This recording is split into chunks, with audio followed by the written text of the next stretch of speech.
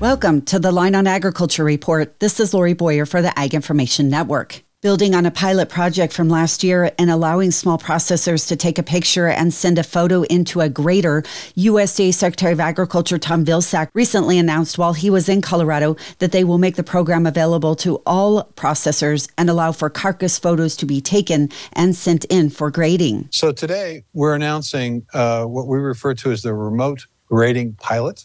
It's going to be available to any facility, any processing facility that does not currently have a full or part-time grading system in place.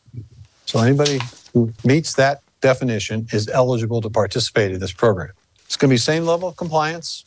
Right now, about 90% of graded beef in this country is done in large packing houses. We'd like to change that percentage because that gives producers and that processing small processing opportunity, expanded opportunity.